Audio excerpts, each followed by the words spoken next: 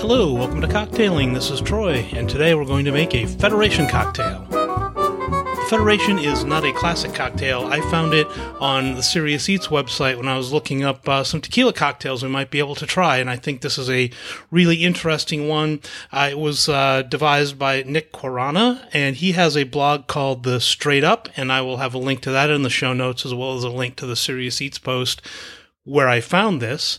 It claims to be a Sazerac variation. I personally don't see it other than the absinthe component, but you might have a different opinion. This does have an absinthe rinse, which Sazerac would have, but it uses añejo tequila and a creme de cacao along with some Angostura bitters, and so you get a really nice sort of chocolatey flavor, but I don't really catch the Sazerac.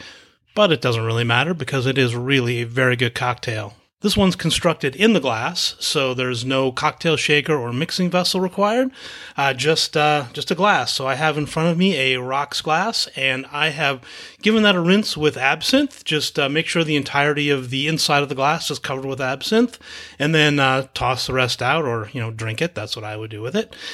And to that, just add some ice. And pour in 2 ounces of tequila. I'm using Herradura Añejo. I've also used silver tequila with this. Either one's fine, but I think you'll get a richer flavor and a more interesting color out of the Añejo. But use whatever tequila you might have around.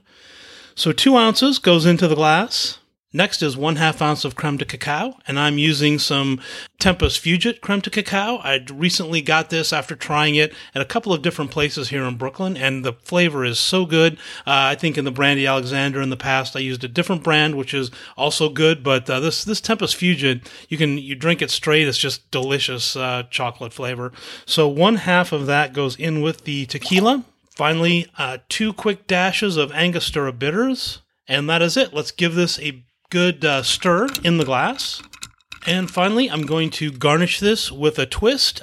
You can use an orange twist. I happen to have lemons around, so I'm going to use a lemon twist. Just give that a little squeeze on top and toss the twist in the drink. And let's give this a taste.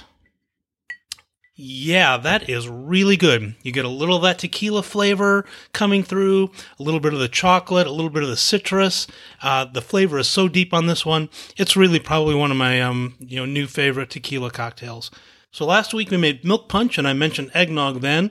And since that show, Mrs. Cocktailing, Lisa, who does all of the photographs you see in the show notes, she's made an eggnog. So we're going to talk a little bit about eggnog next week and give what's brewing in the refrigerator a try. And so join me next week.